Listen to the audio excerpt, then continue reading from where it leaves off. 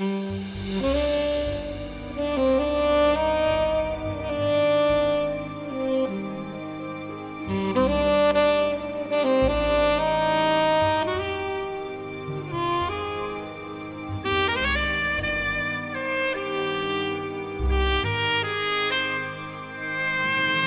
listening to The Diarist, a Red Couch Black Dog production. Episode 4, Handsome and Charming Stephen Morris.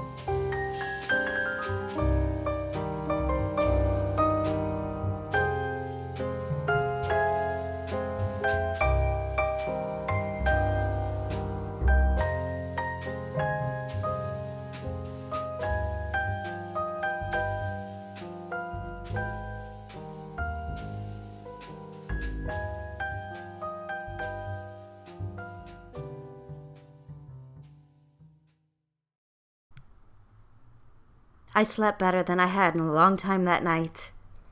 I woke with the morning light, and the colors were extravagant. I felt the gorgeous autumn palette was just for me.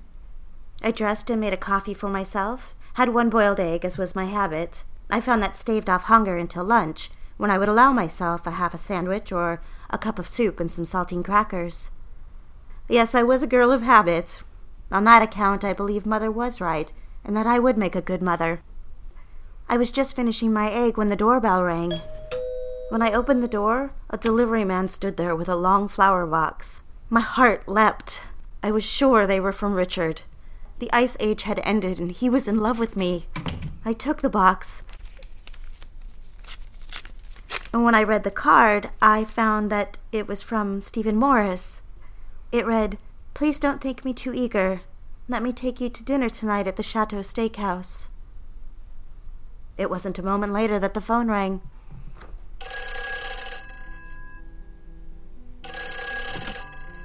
Hello? Was my gesture overkill? Stephen? Yes, I tried to talk with you yesterday, but things got busy. I was wondering if you'd join me for dinner this evening. Do you have plans?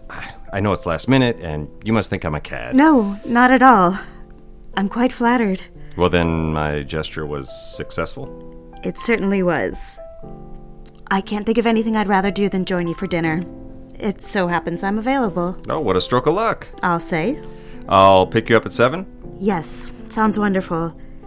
And Stephen? Yes? Thank you for the flowers. They're just beautiful. You couldn't have known, but white roses are my favorite. They're just lovely. I'm glad you like them. I do, very much. All right, I'll see you at 7. I'm over the moon. All right, see you then.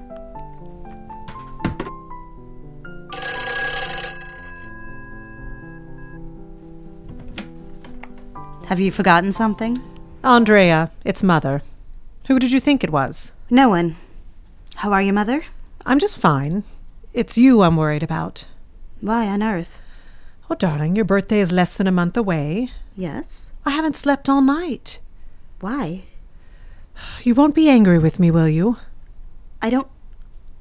No, of course not. Well, I couldn't help but ruminate how depressed you must be. Why? I'm perfectly fine. Happy? Yes, in fact I am. Well, I don't know how you can be. What's that supposed to mean? Do you realize you'll be 25 and not married? Not even a prospect?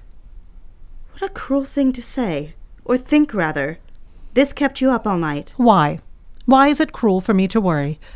Just yesterday, Victoria McGinnis told me that Sarah is getting married, her youngest of 3 girls. Do you realize how old Sarah is? I have no idea. 20. Why do you compare 20. me? Well, do you know the next thing that came out of Victoria's mouth? I have no idea. She asked about you. And you've told her I've chosen to be a career girl? Are you being sarcastic, Andrea? How dare you talk with me that way? What if I weren't sarcastic? What if I'm not the daughter you wanted? Of all the things I could be, sickly, afflicted in some way, instead I work in downtown Manhattan for the largest All right. ages... Enough. I can't bear to hear another word. Mother, did you honestly call me first thing Saturday morning to insult me? We're starting this again. You're going to berate me the first thing in the morning? No, I suppose not. I'm sorry. Well, I'm sorry too. Mother? I hate when we fight. I've met someone. A man? Yes. I think you'd like him very much. Oh, I knew there was a reason I should call this morning. What is he like? Is he from New York? No, Maryland. But he lived in New Jersey for quite some time while he was at Princeton. Princeton? Yes, he's very handsome. His name is Stephen Morris. Oh, Andrea, that is wonderful news. What does he do? Is he from a good family? Mother, he went to Princeton and studied art and business, a double major. Art? But of course he has business aspirations. He's the art director. A director? Do you suppose he'll be partner someday? Certainly. At Roth, Hayes & Johnson or somewhere else. He's already in demand. Oh, you don't say. Yes. Oh, Mother, he's very handsome. He has blonde hair. Welsh? I think English. But his family is from Maryland.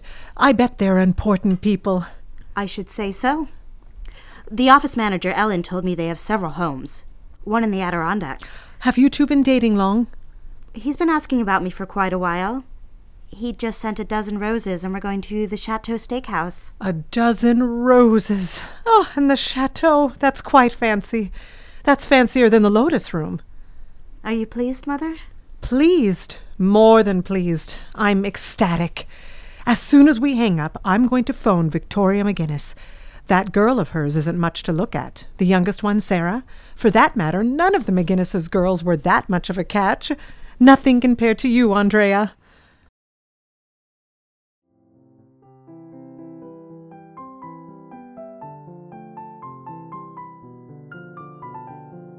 Have I described my darling Stephen? Imagine the opposite of Richard, where Richard had dark hair and a slender build, suits looking sophisticated, commanding attention at every presentation, event. Even walking through the office, he was a star. All the girls felt they knew him, as I've mentioned, with an adoring sympathy for his tragic situation. It was clear that any one of them would have swooped in to save him from his ghastly home life. Richard was the model gentleman, except for with me. Stephen Morris, on the other hand, had a steady temperament. He, unlike Richard, was not mercurial. He was what he appeared to be, aristocratic. He also had the confidence and compassion of one who had a loving, good upbringing. He had sandy blonde hair and caramel-colored eyes. He wore suits, but less conservative than Richard's. Often he could be found over his drafting table, tie loosened and sleeves rolled up. And his art. I should venture to say that his renderings of advertisements were breathtaking, really something else. He admired the work of Edward Hopper, and that realism was evident in all of his art. He was also a successful director, hiring and managing some of the most talented artists to staff his team. He was as tall as Richard, but stockier, more of a baseball player's build. He had played baseball through high school and college, and even had been drafted for the minor league. Instead, he chose art school.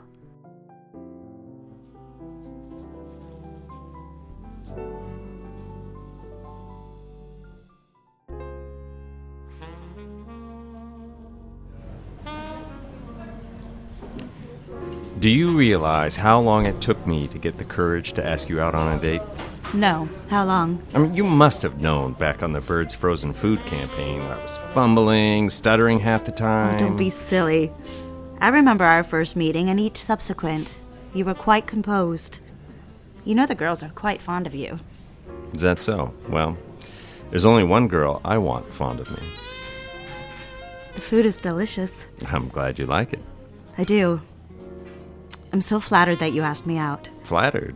Why would you be? I enjoy your company so much. I mean, you're very talented. It's nice of you to say. It's not flattery. I mean, your ideas are becoming the foundation for many of the campaigns. I miss working with you these last few months. Yes, I do too. I'm lucky Richard even gave me the opportunity. He's needed more of the secretarial work, and I'm happy to have my position. You know, you're different than a lot of girls. Are your parents forward-thinking? Well, no. And yes, quite literally. Would you believe my mother is as old-fashioned as they come, and my father is just the opposite? Well, that's probably how they produce such a remarkable young woman. You know, I know most girls get married and that sort of thing, but there were a number of girls at Princeton like you. Like me? How so? Moving into more serious professions. Oh, you don't think I'm the marrying type? Too bookish? No, that's not what I meant at all. I think you're very feminine, and I see ambition, I suppose. Am I wrong? Let's talk about you. All right, then. I'm an open book. Mother's very curious about your family, so we can start there. Mother? You've told Mother about me? You must be interested. Yes, I suppose when you say it that way. No, I'd be happy to oblige you my personal resume. Let's see. Went to Princeton, studied business and art. Yes, I already knew that. Hold on. That's just the beginning of this eligible bachelor's dossier. What else? Golf and rowing clubs. That's something for Mother to sink her teeth into. She'll be talking at the country club for days. Let me finish. Captain of both. Really? You don't say. You've heard of Morris Tobacco? Of course. Speaking of, how about a smoke? Sure, why not? Will we be here a while? Very funny, young lady. You asked for my qualifications. Qualifications for what? Oh, you clever girl. To win Mother over, of course. You were saying, Morris Tobacco? One of 4 heirs to the fortune. Yours truly. No. You're making it up. You're an ad man. You're just trying to sell me the product. I thought the packaging lured you in. Yes, but... Really? You're an heir? Does that sort of thing impress you? May I be honest? Yes. I'm sorry. I mean, I was playing a game. I hope you know I wasn't mocking your mother. I admire her conservative ways. It's not... No, of course. I am impressed with your lineage, and all of it. I'm impressed with you, even before I knew all of that. I realized as we were talking earlier that it meant quite a great deal for you to compliment me on my work. Is that what's important to you? I feel like we've known each other forever. Old friends. Let's pretend we are. Tell me, is that what you want, a job in the industry beyond secretarial? I think so. But Mother would never have it. Would it be too invasive for me to say that you should be your own girl? That it's your life, not Mother's? The climb is steep. Sure, but you've got talent. Of course, I want a family, too. A girl can't do both. No, but speaking as a man, embracing the unknown sometimes opens opportunities you might not expect. Speaking as a man. Yes, I know. It's different. Andrea, I'd like to see you again. Would that be all right with you? I'd like that very much. I haven't felt like this about a girl in a long time. Since we're old friends, tell me. How long ago? Who was this girl who broke your heart? You don't miss a beat. Yes, my heart was broken. Handsome Stephen Morris, captain of the golf and rowing teams? Did I mention valedictorian? Who was she? How was everything? Everything's wonderful. Can I get you something else? Another bottle of wine? Yes. I have the feeling we may be here a long time. Another bottle of Chablis.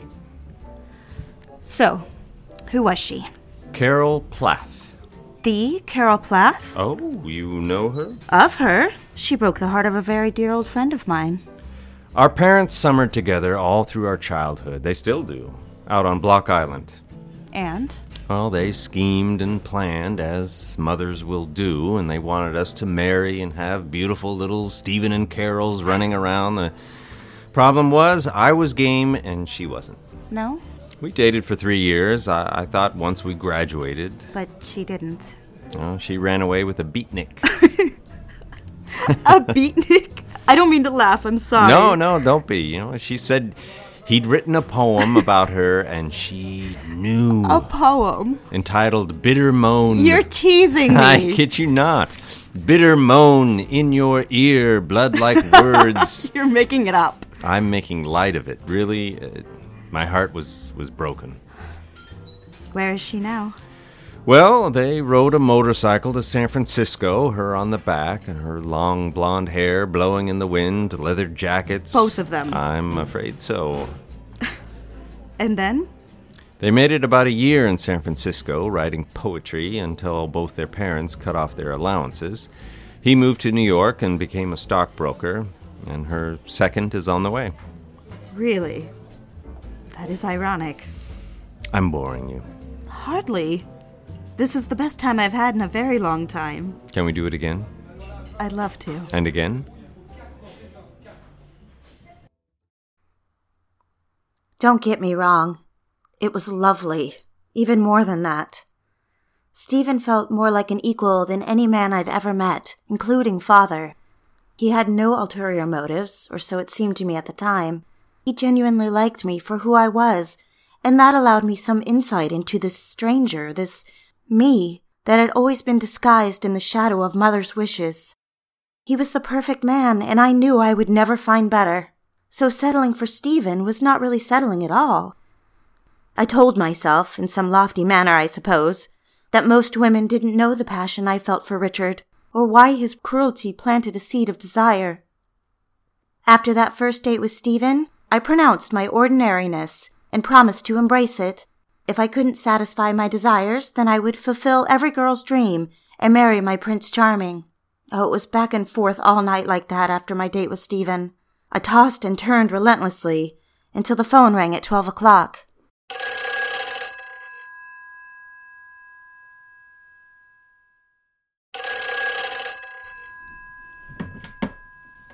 Hello? I couldn't wait. Mother? Tell me everything. Something.